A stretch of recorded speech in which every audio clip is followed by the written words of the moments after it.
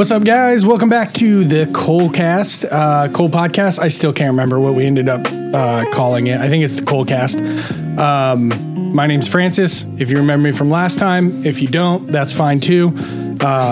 Today we're going to continue on our series of getting to know some of the people around the shop, getting to know their backstory, getting to know what excites them, why they came out, just overall let you guys feel more connected to who we are, and get some really cool stories out of it. So today we've got Logan Gillihan. Hello. He is our, is it lead engineer, head engineer? Only engineer. The engineer. Both the top and the bottom of the totem pole. Yeah, there's it's just a guy standing is the totem pole. Just me. Right. So Logan is our head engineer. He does a lot of things out here. I think my favorite thing about Logan being out here is anytime we have an outside visitor and I introduce them like, hey, this is Logan. He's our engineer. The first thing they comment on is the fact that you're wearing steel toe boots and you're typically out on the floor. They're like, wait, you have an engineer that can run a drill? And it's like, yeah, that's pretty much where we're at. I've done a very good job at making people believe that I know what I'm doing. Yeah. Sometimes you look competent. Yeah. So before we get into any of the fun stuff about what inspires you, what you're trying to accomplish, just give us a backstory of where you came from, where you grew up, and what kind of got you into a creative space or a maker space. Sure. Gosh. Well, okay. So, I mean, I was born at a very young age. Sure. Grew up in the Pacific Northwest, just outside of Portland, Oregon. Just kind of a standard run-of-the-mill childhood. Loved playing outside in the summers and played with lots of Legos and all that kind of stuff. My dad is an IT guy, computer science kind of guy, has a kind of a corporate background as well, but he would always have kind of DIY projects at home that he would work on. He never dove into like a specific hobby. You know, some guys will build like model airplanes or, boats or whatever. Well, actually he did build a boat, but that was kind of a one-off project. Yeah. So he would refer to himself as a craftsman, not in the sense of like, someone who's really honed in on their craft, but like someone who's like, I'm content to go buy the Craftsman brand tool. Sure. To get whatever I'm doing. Yeah. Like he doesn't need top of the line done or whatever. He shops at Home Depot and, so like for an example, I remember a project he did was he built a conference room table for his office that they had just moved. His company had just moved into a new building, and he got some quote for a conference table that was like astronomical. He's like, I can do that. Yeah. And laminated some plywood and did some like top sheeting and stuff for it. And I remember that project like super vividly, but that was kind of like his background. And so growing up watching that, I was introduced to using tools and doing stuff yourself DIY, very casually, but like very consistently from a pretty early age. And so actually from that specific project, the conference room table, it was shaped kind of like an ellipse. And so he had these offcuts with this like gentle arc that had like this, like the corners that you would cut off of a sheet. Sure. And I remember I took those pieces and cut them off, like with his help, obviously. I think I was like 6 or 7 years old. Unsupervised. Yes. Just running all of the power tools. All the power tools. And I built a robot out of wood that was 6 feet tall, which was, I was not that tall. Right. You might have been that tall at the age of 7, but I was not. So, I remember taking that, like hit the offcuts of his project and kind of being inspired by him doing it, but like, playing with it and being creative, like a 7-year-old would. There's no accountability at that age. If you ruin the scraps, your dad's not going to be down your throat. No, they're scraps. He gave them to me to mess with. So it was kind of like, that's kind of an example I always used to describe, like I bounced around all kinds of hobbies and stuff growing up, but like I've always had a knack for being mechanically minded and working with my hands. And I knew from a very young age that I wanted to pursue being, at the time, I want to be an inventor, I didn't know what an engineer was. Right. But as I grew up and was able to hone in on kind of that part of me, I knew for sure that I wanted to go into like engineering and making stuff and working with my hands and that kind of stuff. Yeah. So that's kind of the background. But other than that, I love the Pacific Northwest. Growing up there was epic. And, Indiana is not that, but it's also not, it has its own merits. Yeah, it's pros and cons. I think, of everybody in the shop, we've probably, you and I lived in the most places. Yes, so we don't absolutely. have a lot of people. Nathan came from Ohio to Indiana. Right, which is just more of the same. Pretty similar. Yeah. He lived in Indianapolis as his big city experience. Right. I think I've lived in the St. Louis area, Chicago area, Indianapolis area, and even, geographically it's all the same. Sure. But there's a little bit more variety there. Yeah. So you have a little bit more of the experience with, nobody in Indiana built their own boat. I don't know if you've... That's fair. you've That's come fair. to recognize this. Yeah. We don't have a lot of water, and the water we do have is not enough to sustain a boat. So Sure. Yeah. that's a pretty cool... I want to say forte, but it's obviously not a forte if you only did it once. Sure. That's a neat adventure that he went on, is building a boat. Yeah. Can you remember the time that it kind of clicked where you said you didn't know what an engineer was, but you wanted to be an inventor? Can you kind of remember the time where it clicked, where you were like, oh, this is viable? Because growing up, my dad was a chemist, and I would just tell people I'm going to be a chemist. Okay. I didn't know what that meant. Sure. I just thought I had to know chemistry. Right. What was the time that it clicked where you were like, oh, this is viable, and this thing I've wanted to do since I was 6 years old and build a robot? Right. It'll work. Sure. Yeah. I don't remember specifically when I understood of like mechanical engineering is a major you can go sign up for in college. But it's as funny as it sounds, it's kind of tacky. The first Iron Man movie. Okay. Tony Stark. I saw that movie and I was like, that's it. Is that the scene where he has like the forge set up? And Well, just that era of like of his character development of like where he first builds the suit or whatever is like just who he is in that movie is like dude that sees a problem, has all of the stuff at his disposal and the skill set and makes something awesome to solve that problem. And like, being a billionaire would be fun too, but I'm not quite there yet. Yeah, sounds great. But that kind of aspect of like, I want to be Tony Stark when I grow up. Okay. I want to be a wildly successful person who makes really cool stuff. So what's the closest you've felt to Tony Stark since taking over this adventure into engineering? What's the closest thing that you've felt?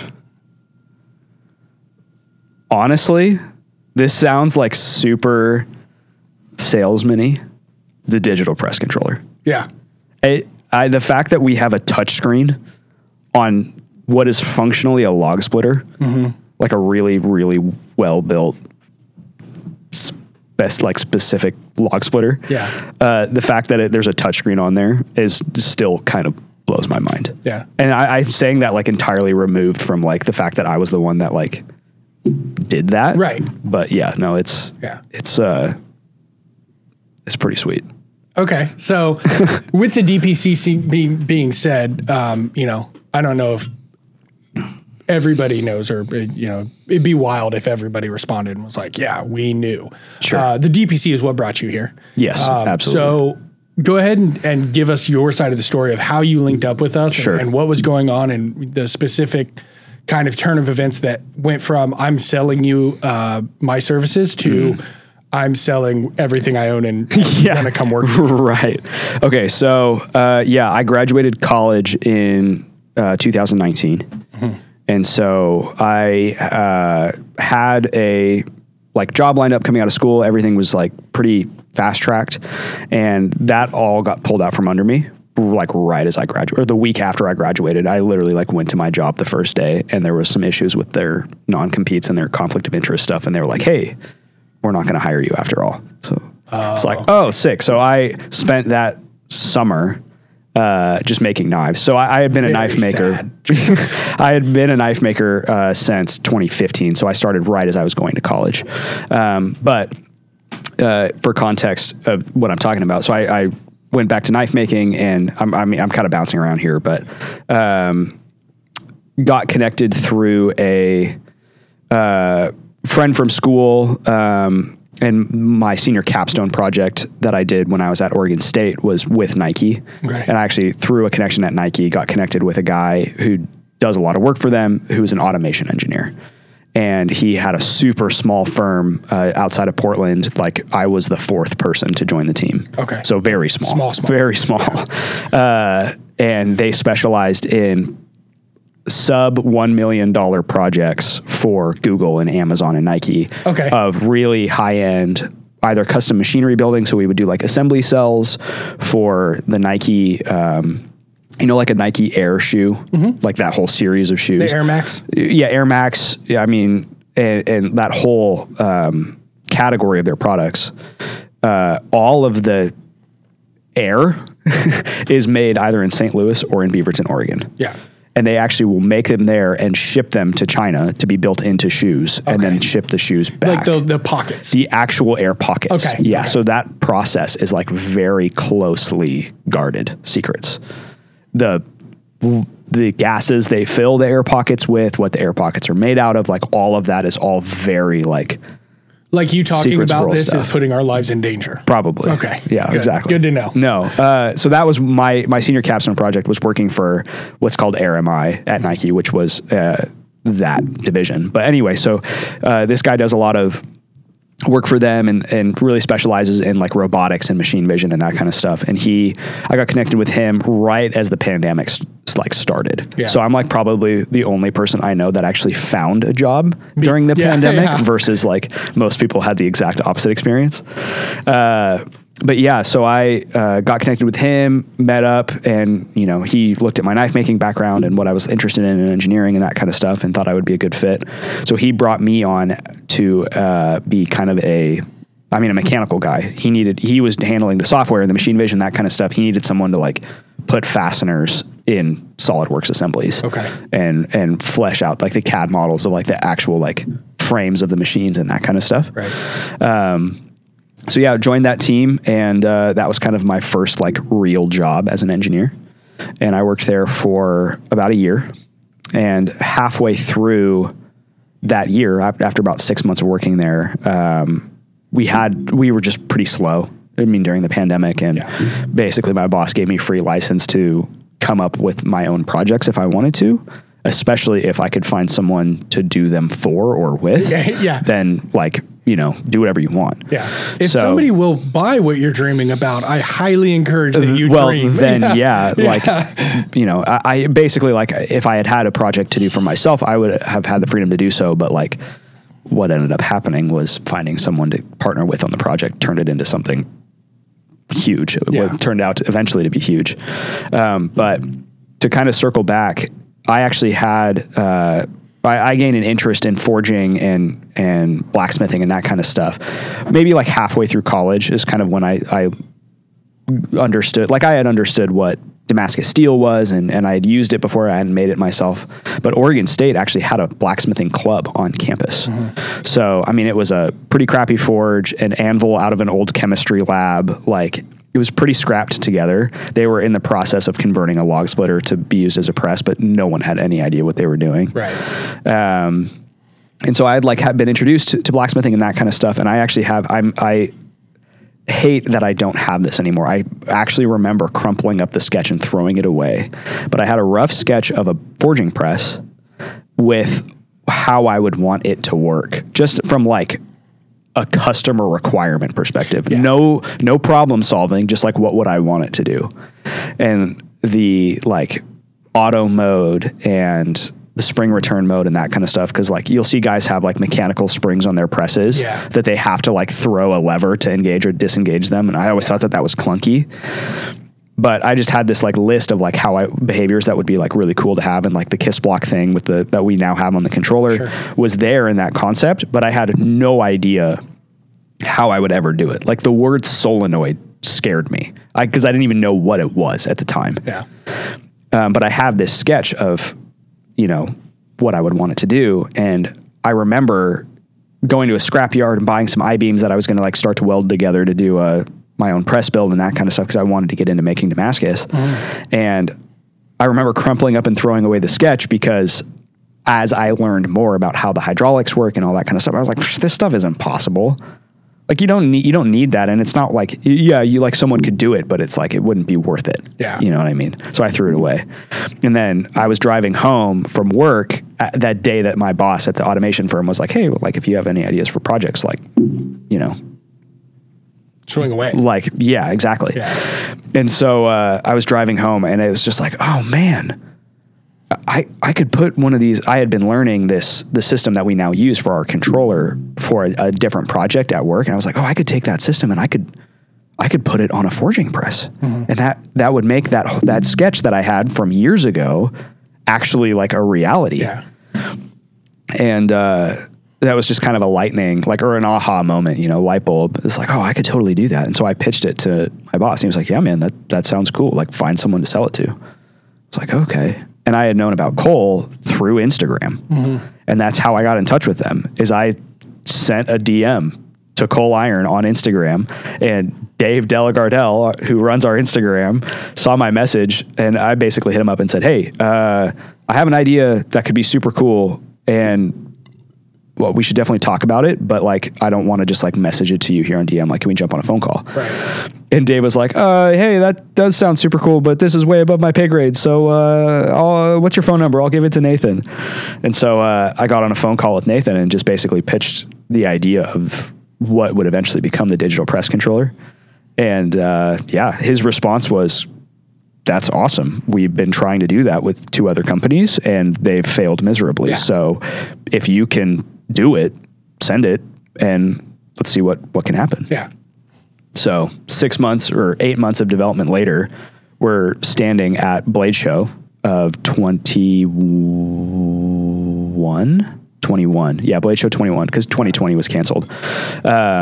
Blade Show 21 launching the digital press controller. And I had actually, a week prior to Blade Show, quit my job because basically the firm had gone under during the pandemic, and it wasn't a sustainable job for me anymore. And so the only thing I had been working on for those 6 months was the controller. So I parted ways with the firm really amicably. The guy really took care of me and basically, gave his blessing to take the DPC project wherever it needed to go. Yeah. And so I'm sitting at Blade Show meeting the Cole Iron guys, who at the time was Nate and Philip and David, meeting them in person for the first time and talking to Nathan. And Nate was like, so what's your plan? You quit last week, didn't you? I was like, yeah, man, I'm not at KTM anymore. He's like, so what are you going to do? And I was like, I don't know. Why don't you hire me? And he just like laughed it off. It's like, yeah, we could talk about it. Unbeknownst to me, he was already planning on talking to me about that at the same show. Yeah. That he was on the same page. And so we obviously got to know each other over the course of that weekend. And a couple weeks after that, flew me out to Indiana to check the place out, kind of do an extended interview / training session about the DPC for the guys here.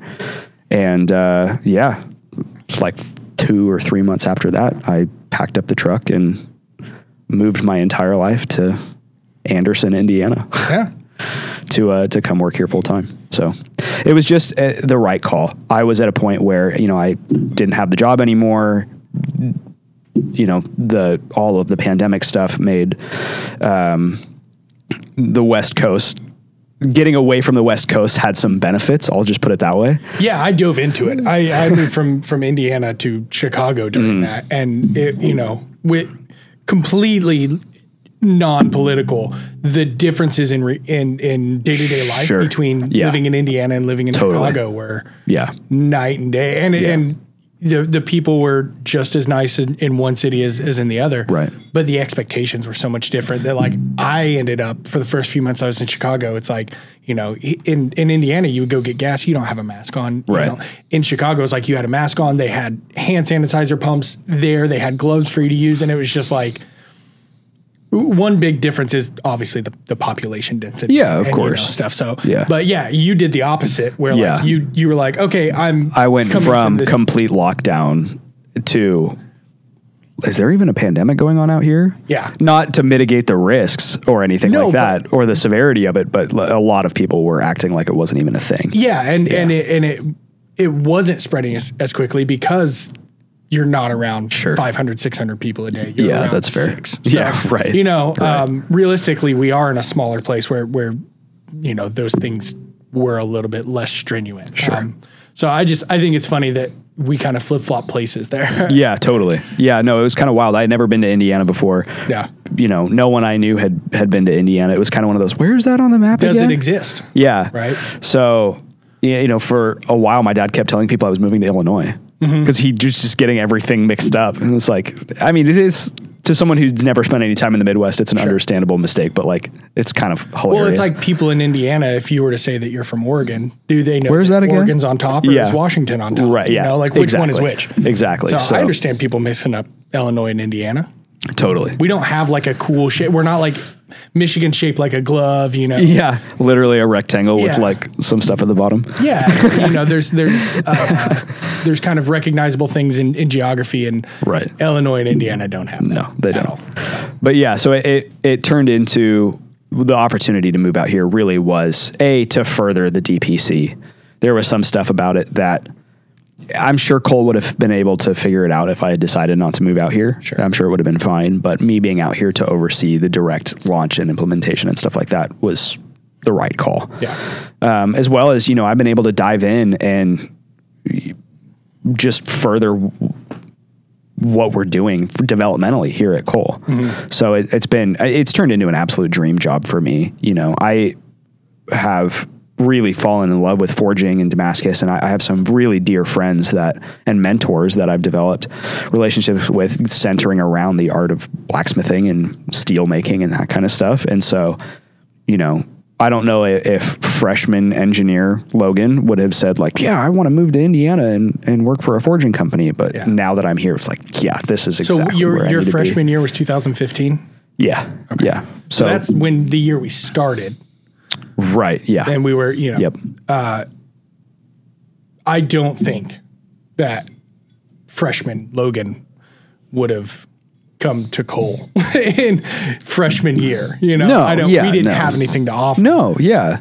So we both had to gain our skills. Yeah, absolutely. And that's something that Nathan has mentioned to me as well, is in his kind of entrepreneurial, journey with this company. It was like, you know, 2021 was him hiring his first quote unquote real engineer, which is like, it's weird for me feeling like I am, you know, pretty green in the engineering world.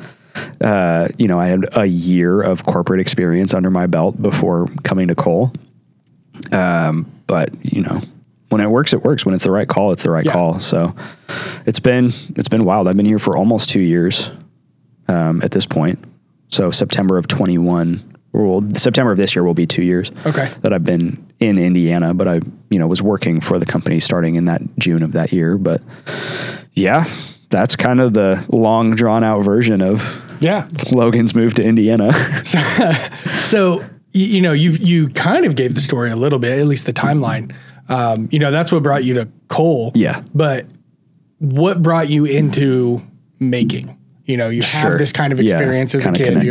Connect those dots and tell me where you said knives. Because you have this specialty in pocket knives, you know, tactical. Yeah, sure. I don't know what you want to call it with David. We always know what he loves to call it. It's mythopoetic. Yeah, right. With David. Which I'm pretty sure he coined that term. Oh, he had to have. Yeah. It's, you know, brute de forge or forge de brute. Right. Depending on the day, he calls it either, right? Yeah. So everybody kind of has these terms. I don't know what you like to call your stuff. Yeah, I think...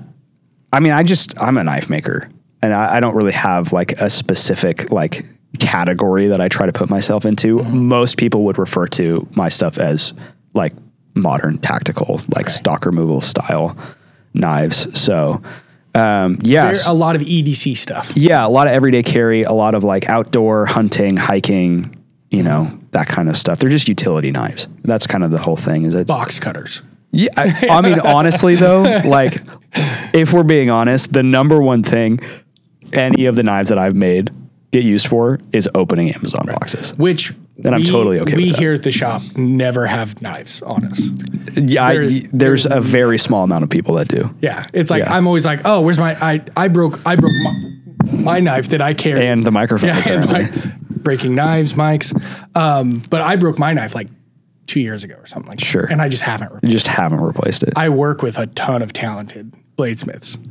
I have a lot of friends that don't work here that make wonderful stuff. Are you dropping hints that you need a new knife? No, I actually have. I'm trading a couple hammers for a knife because I was asked specifically, hey, what do you carry? And I was like, literally nothing. It's in half in a drawer at home. Yeah. So Yeah. What was the point where maybe you got into forging and you were like, man, I really don't like ornamental stuff, or sure. What got you into forging, and what got you into knives specifically? Yeah. So what's kind of funny is the knife thing was never about the knives.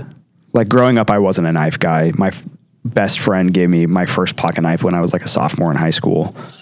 Like I've always appreciated a knife that like it's very useful to have on hand. Like, I don't question why someone would carry one, but I was never like, oh man, like knives are freaking awesome. You know what I mean? I didn't have that like passion about the knife specifically, but I've always been really into like outdoor firearm stuff. And with that industry, I mean, there's a reason why you go to a show and it's called a gun and knife show, right?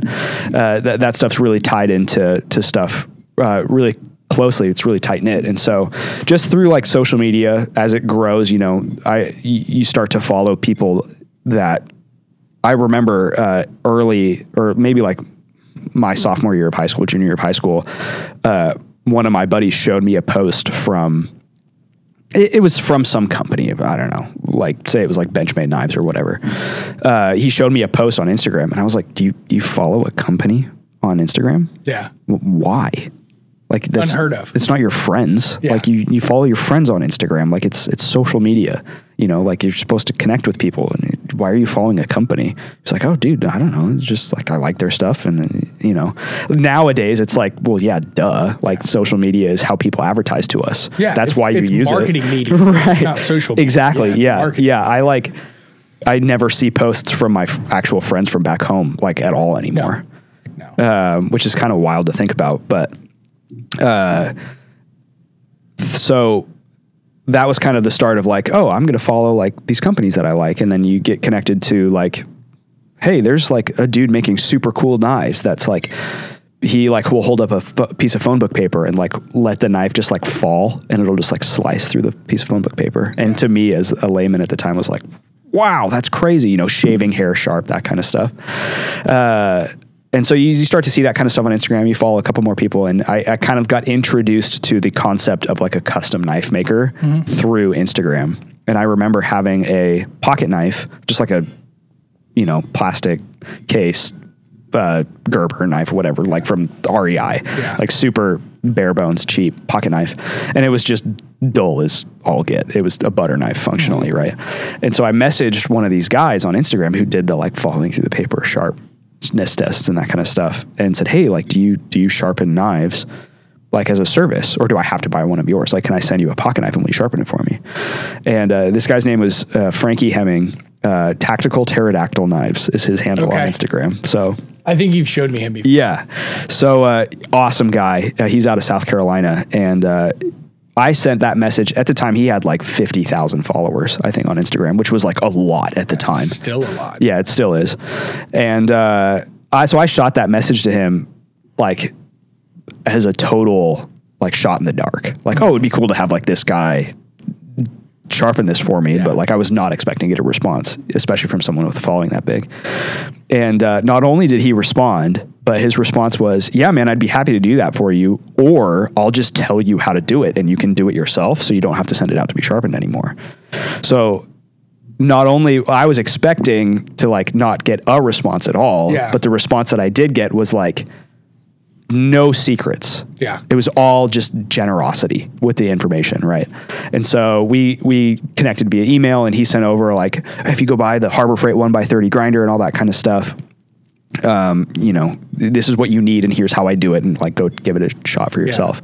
And so I was mulling that over for a couple weeks and trying to think about what to do. But I figured, like, I'll go spend $100 on supplies and a little sander to do this. And then that way, like, I'll just always be able to have a sharp knife. Like that's a good skill to have as a well-rounded person. Like why not? Yeah. Do your taxes, sharpen it. Yeah. Right. Checks a box. As someone with a background of hunting, fishing, shooting, outdoor stuff, always appreciating being a maker and that kind of stuff, it seemed like a no-brainer of like, I might as well give it a shot. It seems like it's pretty cheap money for the skill set that it would give you. So I went to Harbor Freight and used the super coupon and got the little green 1x30 that everyone starts with for like $38 or whatever it is. And got some belts from online and sharpened my first knife. I ground half of it away in the process, but by the time I was done, it would shave hair. Yeah.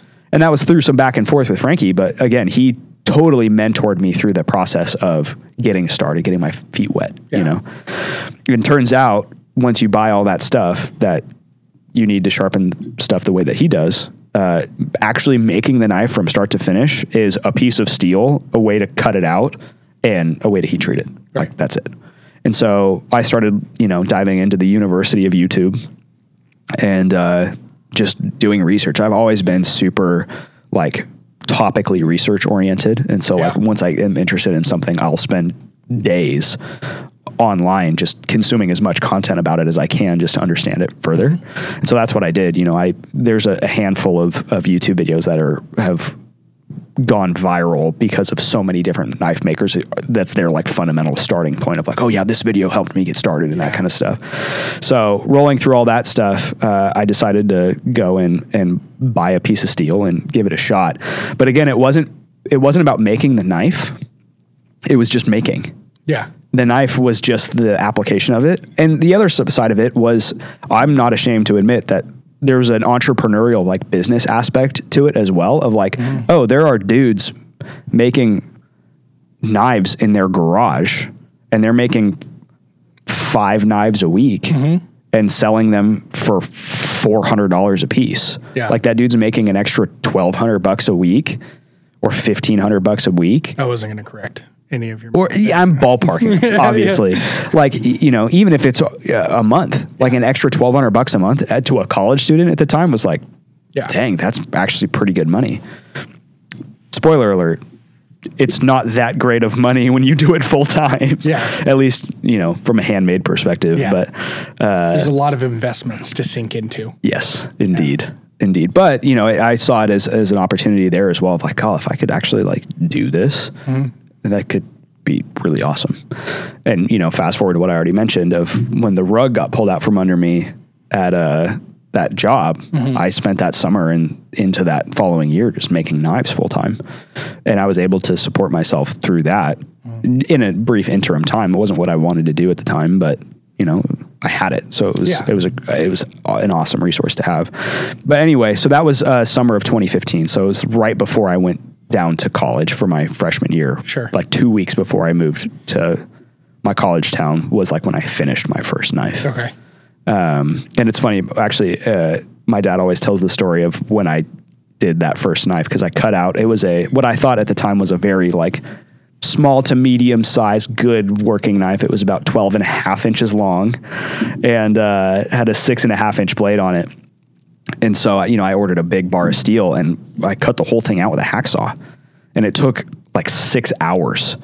And my dad was out in the garage when I started, and he didn't tell me, but to himself was like, yeah, he's not going to make it 20 minutes. Like this hobby is going to be over before it even begins. Yeah. And 6 hours later, I walk into the house and hand him a like rough cutout blank. And that was when he knew that like, oh, there's something going on here that's not just like a random project, a random DIY project, you know? So yeah, I went down to school and was really blessed to get into a house like one street off of campus. That was a rental that I lived with my brother and a couple other roommates, and really awesome house that had an unfinished basement and a shed in the driveway. And through the grace of God, I talked my roommates into letting me take over the basement and the shed in the driveway to be a couple of workbenches and then a grinding room in the driveway. So I, you know, at the time had 3 tools, but over the course of a college career ended up with 2, you know, U-Hauls full of tooling that had to be moved out of that house. But yeah, started, you know, when I was in college, which is kind of like the prime time to do something like this because your schedule is so sporadic and you have so much like, oh, I've got 3 hours before I have to go to my next class. I'm just going to bike home, grab some lunch, and then I'll like hand sand a knife for a little bit and then go back to school. You know? As somebody who used to have to schedule college kids in multiple jobs, I've worked fast food, I've worked retail. the biggest struggle that I had was scheduling them, because it was like they have a 9 a.m. class that lasts till 11. Then they have to go back at 5. And it's like, I don't have a shift that's noon to 4. Right. You can't work here. Like, yeah, exactly. That's not realistic. Yeah. And then they're like, well, I can't go home. You know, they live in Indianapolis, but they go to school in Anderson. It's like, well, I can't go home for 2 hours. So what do? Yeah. You know, they pick up weird hobbies. Sure. Like making knives. Yeah, super weird hobby for sure. No, so yeah, that was kind of what led into it. So I, you know, started learning at a alarming rate, just consuming as much knowledge as I could on making knives, and learned about Damascus steel, and got involved with the blacksmithing club at Oregon State. And so that kind of led into, as I explored that kind of stuff, and the people I was following, I was introduced to Steve Schwarzer down in Crescent City, Florida. Sure. Also known as the Wizard. Yes. Master Roshi. Yeah, exactly. So I got an opportunity I found out who Steve was through an Alex Steele video that actually Will Stelter had gone down and filmed with him. And through that video is how I learned who Steve was. Yeah. And then at Blade Show 2018 in Portland, Blade Show West. Was in Portland. Yeah. So it's my backyard, right? And Steve was there, and I had a chance to introduce myself, and I was like, oh, I want to go learn how to make Damascus from Steve. And so I introduced myself and got his card, and was able to put a class on the schedule to fly down there and go learn from him. So that was kind of the other aspect of things. Was I'd always been interested in forging because of the Damascus and that kind of stuff, but going to see Steve, and this was like, I went and saw Steve for the first time in January of 2020. Okay. So that was like right before the pandemic hit, like a week and a half. I flew back from Steve's a week and a half before like the first confirmed case was in the United States. That was kind of the catalyst towards my interest in forging specifically, was going and learning from Steve and kind of diving down the rabbit hole of that kind of stuff. Yeah. But that's kind of where, you know, because most of the knife making stuff that I do is all stock removal. So instead of heating up a piece of steel and beating it into shape on an anvil, I would just take a bar of steel and take away everything that's not a knife. Yeah. So that was kind of where going down to Steve's was kind of what shifted my focus towards. I still do plenty of stock removal stuff, but shifted my focus towards like wanting to join the American Bladesmithing Society and pursue what eventually hopefully will be a master smith rating with them, and, you know, going down that whole side of the journey. But that's kind of the, like, between growing up as like a maker kid, kind of more like a Lego kid, to be honest, to, you know, college was that, like, basically me growing the Northwest Bladeworks stuff. And then after college was the broken road that led me to Indiana. So God bless the broken road. So, you know, you kind of called yourself out, and it's a joke that a lot of people make, is they're like, oh, you're not a knife maker, you're a stalker. Oh, trash. Yeah. Oh, it's just the worst thing to find a way that you can make something beautiful, and it's not the same way I would do it. Right. Like that's right. It's like, dude, it's still a knife. It's still probably better than anything I will ever make. I don't care if you made it on a grinder, or if you made it, you know, handmade it and never touched it. Right. On any, you know, belt grinder or anything, and everything's done by hand. I don't care. It's still wonderful. Yeah, totally. I totally would have made fun of you had you not already called yourself out. So that's fair. Goal. Yeah. You know what's funny is that first time that I met Steve in person at Blade Show West, I introduced myself as a stock removal knife maker, and his response was, "Oh, well, that's okay. That means you know how to actually finish knives." Yeah. Because there's a ton of bladesmiths that can forge fine, but they can't finish anything well. Right. So yeah, I think it's potato, right? It's like whatever you do. It's two different sides of the same coin. Yeah. Because someone who forges, specifically talking about knives, someone who forges a blade still does everything a stock removal guy will do, except maybe a little bit of less time at a bandsaw. Yeah. You're still grinding, you're still hand sanding, you're still fitting, all that kind of stuff. Polishing, all of that is still there. Yeah. Right.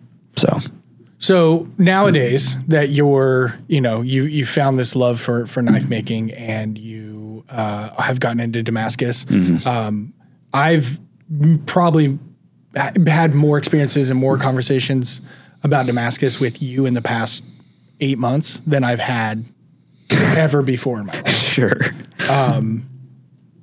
What is it about Damascus? What about that process is, because it definitely intrigues you. It definitely sparks your interest. And I think we had a slight conversation a few days ago about what you like about Damascus being like the almost being production level, but still not replicatable. Yeah, totally. What is it about Damascus that like gets you so worked up? Yeah. For lack of better terms. You know, what's funny is the answer to that is kind of the same answer about the knives, where it's not that I have a specific obsession with patterns or that I, have the mind to kind of push the envelope in that sense. And it's not, necessarily coming from a forging background, because I got into forging because of the Damascus, not the other way around. Right. But it was a little bit of a mix of like, hey, when I make a knife out of Damascus steel, I can sell it for twice what I normally would sell it for. Right. Also, Damascus is really cool. Also, forging is really fun. And especially when you're making Damascus, and the goal has everything to do with like the cross section or the end grain of your end result. And like, if you accidentally like squish something too far one direction, it doesn't just like immediately scrap the part. Yeah. So it's very easy forging to do, at least when it comes to actually squishing the material. Right. But a lot of it is I've always been a tool guy. I've always appreciated machines and tools and, all of that stuff, but also, like the tooling related to forging, power hammers and that kind of stuff. Going down to Florida and visiting Steve and running his 200-pound Chambersburg is like, that's it. That's nirvana. That's the dream. Yeah, that's nirvana. We've achieved enlightenment, and it is in a swamp in Florida. Yes, facts. Making whatever you want, as long as it's loud and it's fast. Right. Yeah. I mean, I think that there's something primal in hot working steel. Oh, absolutely. Like just the fact that like once you hit a certain temperature, it glows on its own. It's generating its own light. There's so much energy in the material that it just has to get rid of that energy via light. Yeah. Like that to me, and that's like the very engineering way to describe it, or like physicist way of describing it, but it's still true. Like there's the number of like things that are so different from like modern typical run of the mill day-to-day life when it comes to forging material is it just kind of like, there's definitely a, like I said, like a primal appreciation for that process. And so that's kind of where the Damascus stuff for me came into, is like, it's a lot easier at the time. It was a lot easier to make than it was to buy Damascus. I can make it how I want it to be done. I don't have to, put someone else's name on the knife. Right. In the knife industry, that's referred to as sole authorship, where you're making the material to make the knives, to then, you're making everything from its most fundamental components, short of like going and mining the ore out of the earth. Sure, yeah. And, refining it into steel, although some guys will do that too. Yeah. But that is kind of, as I like developed into where I am now as a knife maker and the interest in Damascus and making folding knives and that kind of stuff, the idea of like doing a sole authorship folder out of stainless steel and titanium Damascus that I've made myself, that's the peak of the mountain that I'm climbing. Okay. That's kind of where that all came together. So what happens when you make that folder? I don't know. Okay. I have some material that I could make one of those out of, which is wild to me, but I'll find a new mountain. Yeah. I have a couple other mountains that I'm climbing, both personally off the clock and on the clock, that I don't know if we could get into in the podcast. That's the other thing that's tricky, is like, I have all of this. I'm the one making the secrets for Cole. So I don't know what we're allowed to talk about and what we're not allowed to talk about. Well, what we've done in the previous podcasts was we just said Will Seltzer would probably be a big fan of what we're doing. Yeah, if we left it outside for a couple of years and made it really rusty, so he had a restoration project to make a YouTube video out of. Yeah, he would love. He would drive across the country a couple times to fix one, let alone to buy one. Yeah. So Will Seltzer, we fully intend on putting 10,000 more miles on the. What is his last name? Stelzer, Smelzer. I don't know. I just hope it's close when I say it. It's like Steve too. It's like Steve is like Schweitzer, Switzer, Schwimmer. Like you just say something that sounds close and hope nobody corrects you. Yeah, that's fair. Yeah, I mean. So, we're not sharing a ton of what's coming out, but I kind of want to. I think if you're in the know, like if you're a consistent podcast subscriber, should they get the insider look into what we're working on? I don't know what you mean by that. I don't know.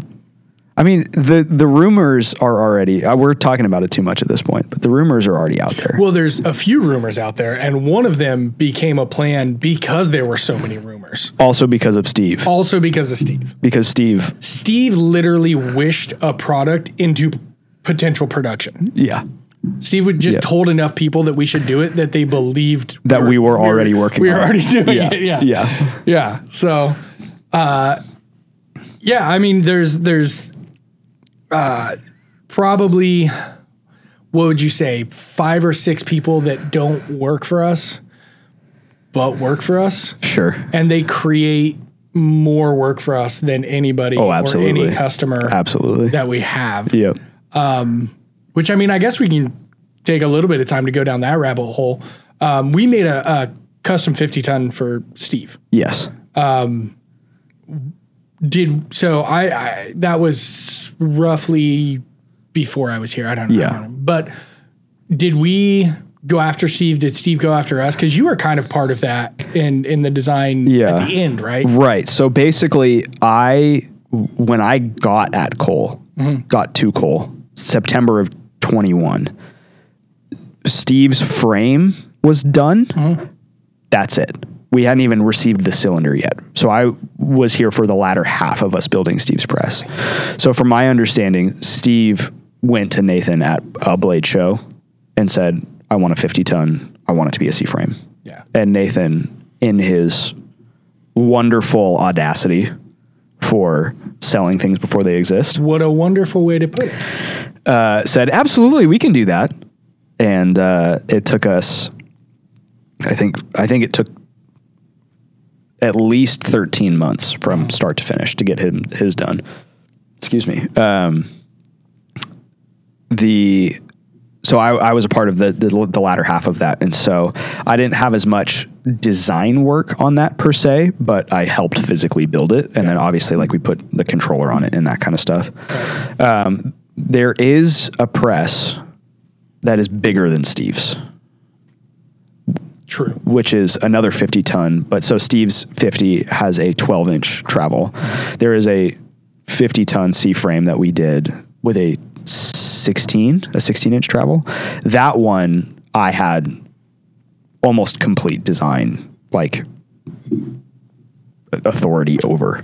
And I wired the plug. So who really contributed more? You did, yeah. No, so that was taking the design for Steve's press. Basically, when I got here and I looked over everything with Steve's press, it was like, that was one of the things that why it made so much sense to bring me on to Cole is with my engineering background. Like, it's no longer like, yeah, this should hold. It's like, hey, here's the simulation as to where this press frame will fail. That's kind of the different levels that you get when you actually start to do the math and stuff like that. And so I looked at Steve's press, which is totally safe. Yeah. It's totally safe, but could have been done better.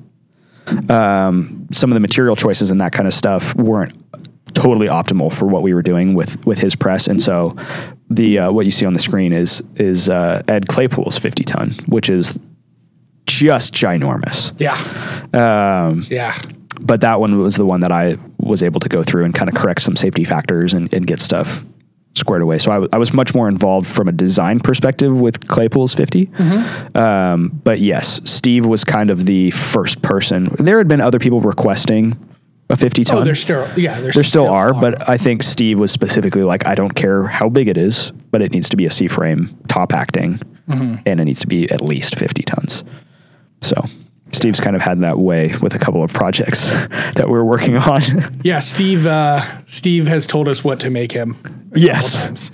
And once again, the wonderful audacity of Steve. Sure. Because his first interaction with us was Nathan wasn't even. Not only it wasn't like, oh, we can do that. It was, Steve, we're gonna do that. Yeah, well, we will do this for you. We will do this. Yeah. And so he just thinks that's the norm. Yeah. So, Steve's like, hey, you're going to make this. And we just, okay. Yeah. All right. Steve. Sounds good. Because he's not wrong. They're all good ideas. Yeah. They're great ideas. If I have anybody coming in and telling me what we should do as far as building machinery for,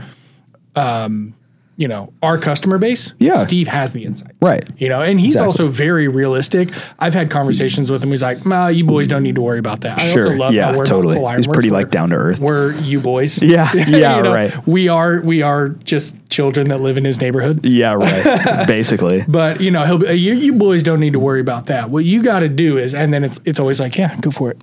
And you take it. Yeah. Just hit record. Yeah. Yeah. We've been super blessed to have what I would consider titans of our industry. Yeah. And, it's funny because as the engineer, I'll get on phone calls with companies trying to sell us, like technical sales, right? So we'll have a hydraulic supplier or a motor supplier or an automation supplier or whatever, hit us up, and those calls get directed towards me, and I can kind of vet like, oh, is this something we could actually use? Or is this like, they didn't even look at our website before trying to sell us something or whatever. Somebody reached out the other day and asked if we could supply a Chinese corporation with coal. They wanted perfect shipping containers of coal. Good. And I responded with, coal is our name. Yes. Not what we do. And they immediately, thanks for the response. Yeah. You didn't even look at our website. Yeah, exactly. Yeah, exactly. But yeah, so I'll have, these phone calls with like technical salesmen or sales engineers. And the thing that I have to lead with is like, hey, so we are a hydraulic press manufacturer. We build 25-ton presses, not 25,000-ton presses. So Nathan and I actually went to a forging industry trade show up in Detroit a year and a half ago or whatever, and we walked in and we're like, and this, to be fair, like there wasn't this was when that show, when it's in Detroit, it's just like all the booths with the pamphlets. When you go to it, when it's in Cincinnati, they actually have the like machines, giant drop hammers and presses and stuff to demo what's going on. So it was like kind of lame that we went to the other one, but we walked into this show and we're interacting with these people and having to clarify like, oh no, like our presses run on a dryer plug. Yeah. Like it's single phase power in a residential garage. Yeah, we do 110 in this family. Yeah. Yeah. Our most popular product you could run in your kitchen. Yeah. Like, it's just two completely different worlds. But, so for me to say titan of industry, the industry being very like grassroots, homegrown, DIY, weekend warrior, it's guys who are making a living oftentimes with our machines, but we've had the blessing to be able to, and the privilege to be able to rub shoulders and make products for and get feedback from people who have, to say that they've been there and done that 10 times over is an understatement, like Steve and Ed Claypool and, countless others that are steering the whole direction of this, like, maker industry. Yeah. Yeah. So they're the mentorship, right? Yeah. Like absolutely. Every community has it, you know, so, and we have those guys. I don't want to say like, oh, we have them on our side. That sounds like really cocky. I mean, it's our podcast. We can say that. But I think I actually said it last time when I was talking to Nathan. The thing that always gets me, no matter what event I go to, is you get these guys that come out, and I've followed them since 2011 or whenever Instagram came out. Right. I've followed you. I know your work. I'm super pumped on every time you post, and they're excited to meet us. Yeah. And it's like, last year, it was last year at Blade Show, we were next to Bob Dozier. Right. And Bob Dozier kept leaning over to talk to me. Yeah. And I was like, do you remember who you are? Like, what? And he just kept complimenting our stuff. And, he was giving there was a couple things. He was like, well, I wish it would be like this. And I was like, okay, yeah. But and people like Steve who comes in and he's just stoked on what we're doing. Yeah, absolutely. It's always just such culture shock, I guess, to me. And I hope it never stops. I hope that appreciation is always there. Yeah. Because it's like you literally are paying for me to buy a house, to feed myself, to buy a car. And you want to take a picture with me? Right. You know, like we've got a school up in northern Indiana that the utmost support, everything they do, they call us and tell us. Right. And they're so stoked on everything we do. Yeah. It's like, you spent money. We should be doing that. We should be reaching out every time you post on Instagram and, you know, reaching out to the kids that are graduating. Yeah. And it seems like somehow it's been turned around and people are super stoked. I have people that email me all the time and say like, hey, here's my knife. Here's what I made this week. Here's what, you know, hey, I made this new die set. You guys should think about it. Go look at our social media. Yeah. We are constantly reposting, especially in the stories, of thousands of, I mean, we're not posting thousands, but we are getting tagged in hundreds, if not thousands of people using our stuff every single day to make cool stuff. Yeah. You know, we're not making printers. Yeah. Or something that, you know, something run of the mill. We're not making widgets. Sure. You know, the machines that we're doing are actually enabling people to further their work. Right. Which you always start to get into the like, well, you know, it's about the craftsman, not the tool, right? Yeah. But like at the same time, the tools can be nice. I'll take I'll take a 12 ton over a hand hammer when I'm making Damascus any day of the week. Yeah. Let alone 120 ton. Yeah. But you know, more on those later. No, those are on the website. That's true. That's true. They are on the website. Yeah. But, yeah, it's cool. It's super cool to be involved. And the group of guys here is unbelievable. Yeah. That's where I was going to go next is, you know, you mentioned we don't make printers. Right. We don't make washers and dryers. Sure. It's one thing to have somebody who uses their machine at home. And it's like everybody who makes a printer probably has used a printer. Everybody who's making washers and dryers has a washer and dryer at home. Right. But the guys here are so stoked about what they're doing. Yeah. We have people, you know, that have quit jobs, made some sacrifices to come work here because it's cool. And once again, it's really cool feeling that support when I run a morning meeting and I know that these guys all woke up and they got to come to work. They didn't have to come to work. Yeah, for sure. And so it's just, I don't know, a really cool community that we've been able to build, both customers with employees. I don't really know where I was going with that. I just want to make sure that it's cool. Part of this podcast is just us showing an immense gratitude to be able to do really cool stuff. Yeah. I mean, the stuff that I'm working on a daily basis, it's like, this is my job. Yeah. Like I get healthcare when I do this. Yeah. That's wild, you know, and it circles back to, you know, talking about the customers we've interacted with, you know, the titans of industry, the guys that maybe aren't as well known, but are using our products to put food on their table. And even the guys here, like it all circles back to community. Yeah. Right. And that's the thing for me that across the board, like if we were to title this podcast, this is what I would title it, is like, I have never not been floored at the community involved. That's a really long podcast. Okay. I have never not been floored. I've never not been floored by the community that we have in this industry, especially coming from a lot of my background. You know, I worked in a gun store when I was in college, during the summers and stuff. And if you look at like the firearms industry and that outdoor industry, it is vicious and toxic constantly. Yeah. And there's tons of other industries that are like that. And then you go to Blade Show or, you know, Instagram at large or whatever platform you're on, and you look at the knife / maker community and like what you see at the pit at Blade Show of just like a bunch of buddies grabbing beers and talking about the stuff that they're all mutually interested in. That is the industry as a whole. Yeah. And that community of like people supporting each other, you know, you're constantly seeing, like, for example, Jason Knight, another legend in the industry who's running one of our presses, had a shop fire a few months ago and had, you know, his son and daughter-in-law, him and his family, and they all had individual GoFundMes for like their portions of the shop, and they all got fully funded very quickly. And it's a running joke amongst knife makers that GoFundMe is the healthcare provider of the knife industry, right? But I mean, you take a step back from that and look at that for what it is, and it's like it's a community supporting each other. And it's a lot of guys that have decided, like, I'm probably never going to be a millionaire. I'm probably never going to have all the nicest, fanciest, most amazing things. Yeah. But I get to do something I'm passionate about. Yeah. And so it's people who actually want to be here, right? You don't go to work at McDonald's because you love making Big Macs. You go there because Hopefully.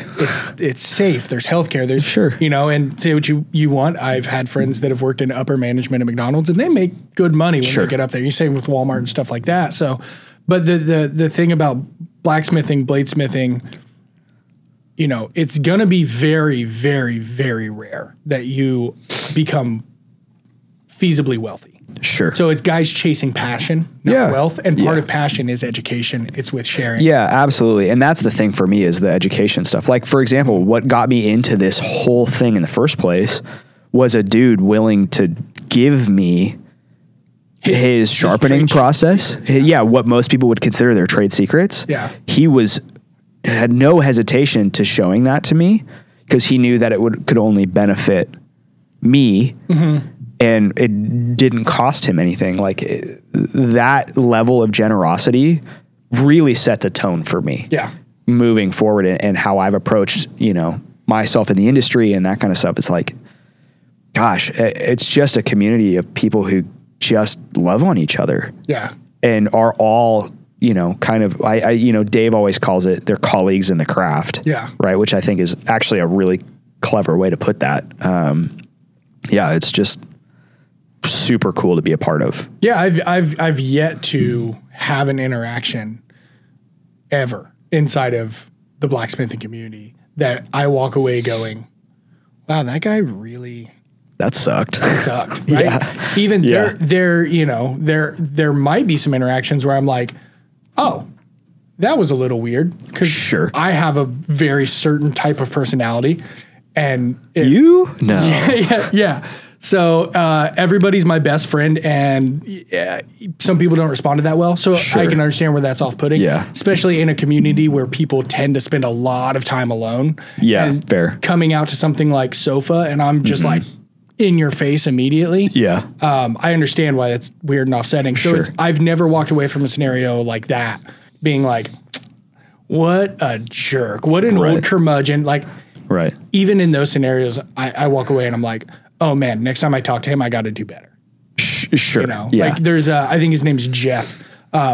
Jeff worked at a bunch of different plants, and he's really, really knowledgeable in hydraulics. Mm-hmm. And he comes out and he goes into safety for our floor. He knows literally everything. I think he's a government plant. Right. Like he knows everything. Sure.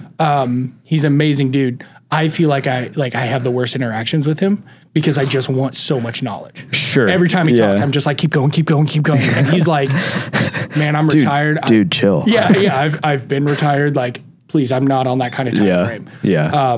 So it's just like this entire community and every interaction I get to have is supportive. Totally. And even when we get people that call us and they're like, this broke, it's never like, you piece of trash. I can't, it's like, hey man, this broke. How can you fix it? Right. Okay, here's how we fix it. And then they're like, I love this, and it's like a 30-minute follow-up to the 5-minute. Yeah, right. Right. Yeah.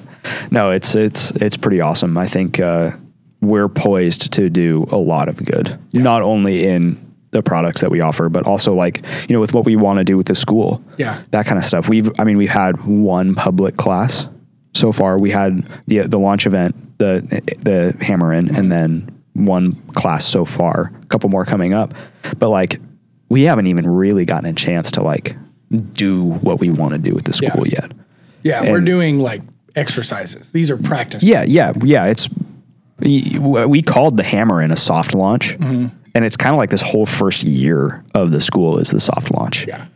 So, furthering the education stuff, offering, we've talked about getting the school ABS certified. So if people wanted to come do like an intro to bladesmithing course or whatever, like doing that kind of stuff, expanding that aspect of things, even the content that we're putting out online, sharing more stuff there. It's more educational for beginners and that kind of stuff, putting together some curriculums and that kind of stuff. Yeah. I mean, just across the board, like reinvesting in the community, is never a bad thing. Yeah. So, all right, so we've talked about kind of your origins with not only with coal, but within blacksmithing. Stop hitting the table, bladesmithing. You have hit the table so many times while you're talking. Have I really? It is 100% you. That is like the second time I've done it. I'm sorry. I'm gonna like tie my hands behind my back next time. So we've talked about what got you here. both within the community with Cole itself. We've talked Sure. about what your contributions are. You have Northwest Bladeworks, which is your knives that we've talked Indeed. about a little bit that you sell. Yes. What do you have coming up with Northwest? How can people get involved, not with Cole, but with Logan? Sure. Yeah, that's interesting. So Northwest Bladeworks is just my brand for my personal work. It's kind of fluctuated between, as seasons of life come and go, either I'm producing a lot of knives or I'll go through 6 months of not getting a chance to make anything or whatever. But I just moved my shop to my house at the beginning of this year. That was something that was huge for me when I moved to Indiana, was like, I don't have anywhere to set up shop. And thankfully, Cole had space for me to do that here, which was a huge blessing. But being able to move that to the house has been awesome, to be able to just like have it kind of separated. But so I'm still producing work on my own time, trying to ramp that stuff up, wanting to get into some more production stuff as well. One of the things that I have been able to learn here at Cole is get more into the CNC side of things and start to work on some process development with that for me personally, in doing some production level blades, at least in quantity. And then still doing folders and that kind of stuff. So, as long as I'm here at Cole, I don't know really what shape Northwest Bladeworks is going to take moving forward. It's not going to go away by any means. I'm trying to let that be, something that's continuing to grow and that kind of stuff. Yeah. So I'll, in my off time, like currently I'm working through a batch of pre-orders that I took a couple of weeks ago, and I do drops at least. I try to do one at least once a month where I'll, whatever I have finished at the time, it's usually 5 or 6 blades a month. I'll throw on my website and make available. And then, I'm going to get this summer more into Damascus and stuff once my hammer gets here, which is something that I haven't talked a whole lot about on social media or anything, but really stoked to get a old world 1928 Nazel 2B power hammer here at the shop. It's going to be a ton of fun to play with. Literally A ton. Well, yeah, it's actually about 5 tons of fun to play with. All said and done. But getting more into some Damascus stuff. But in terms of getting involved, my Instagram is at Northwest Bladeworks, all spelled out. Okay. Check me out there. That's where I'm the most active for sure. I do have a Facebook group that's got maybe 200 members or something like that. It's still growing. I'm really bad about keeping up with that and posting there, but that's more of a community. Exactly. Trying to foster that community and whether it's someone wanting to like resell a blade that they don't need anymore, or, just wanting to be involved in interacting with other owners and stuff, community, like collectors, you said. collectors, makers. Yeah, exactly. So there's that on Facebook. And then, I have the website. The best way to stay up to date is the newsletter on the website, because that's not subject to social media algorithms. Thank God. Yeah. But that's kind of the gist of it. I need to update my website and get more recent work on there. If you want to see more, the most up to date examples of my work would be Instagram for sure. But cool. That's kind of. Well, do you have anything else to pitch before we get out of here? I would, but we'd probably have to cut it out because it's all trade secrets. So we just explicitly said there's no such thing as trade secrets. That's true. The generosity of the knowledge and that kind of stuff. All right. Well, that's all you got. That's all I got. That's all I got. All right, guys. Thank you for spending about an hour and 15 minutes with us. We'll catch you on the next one.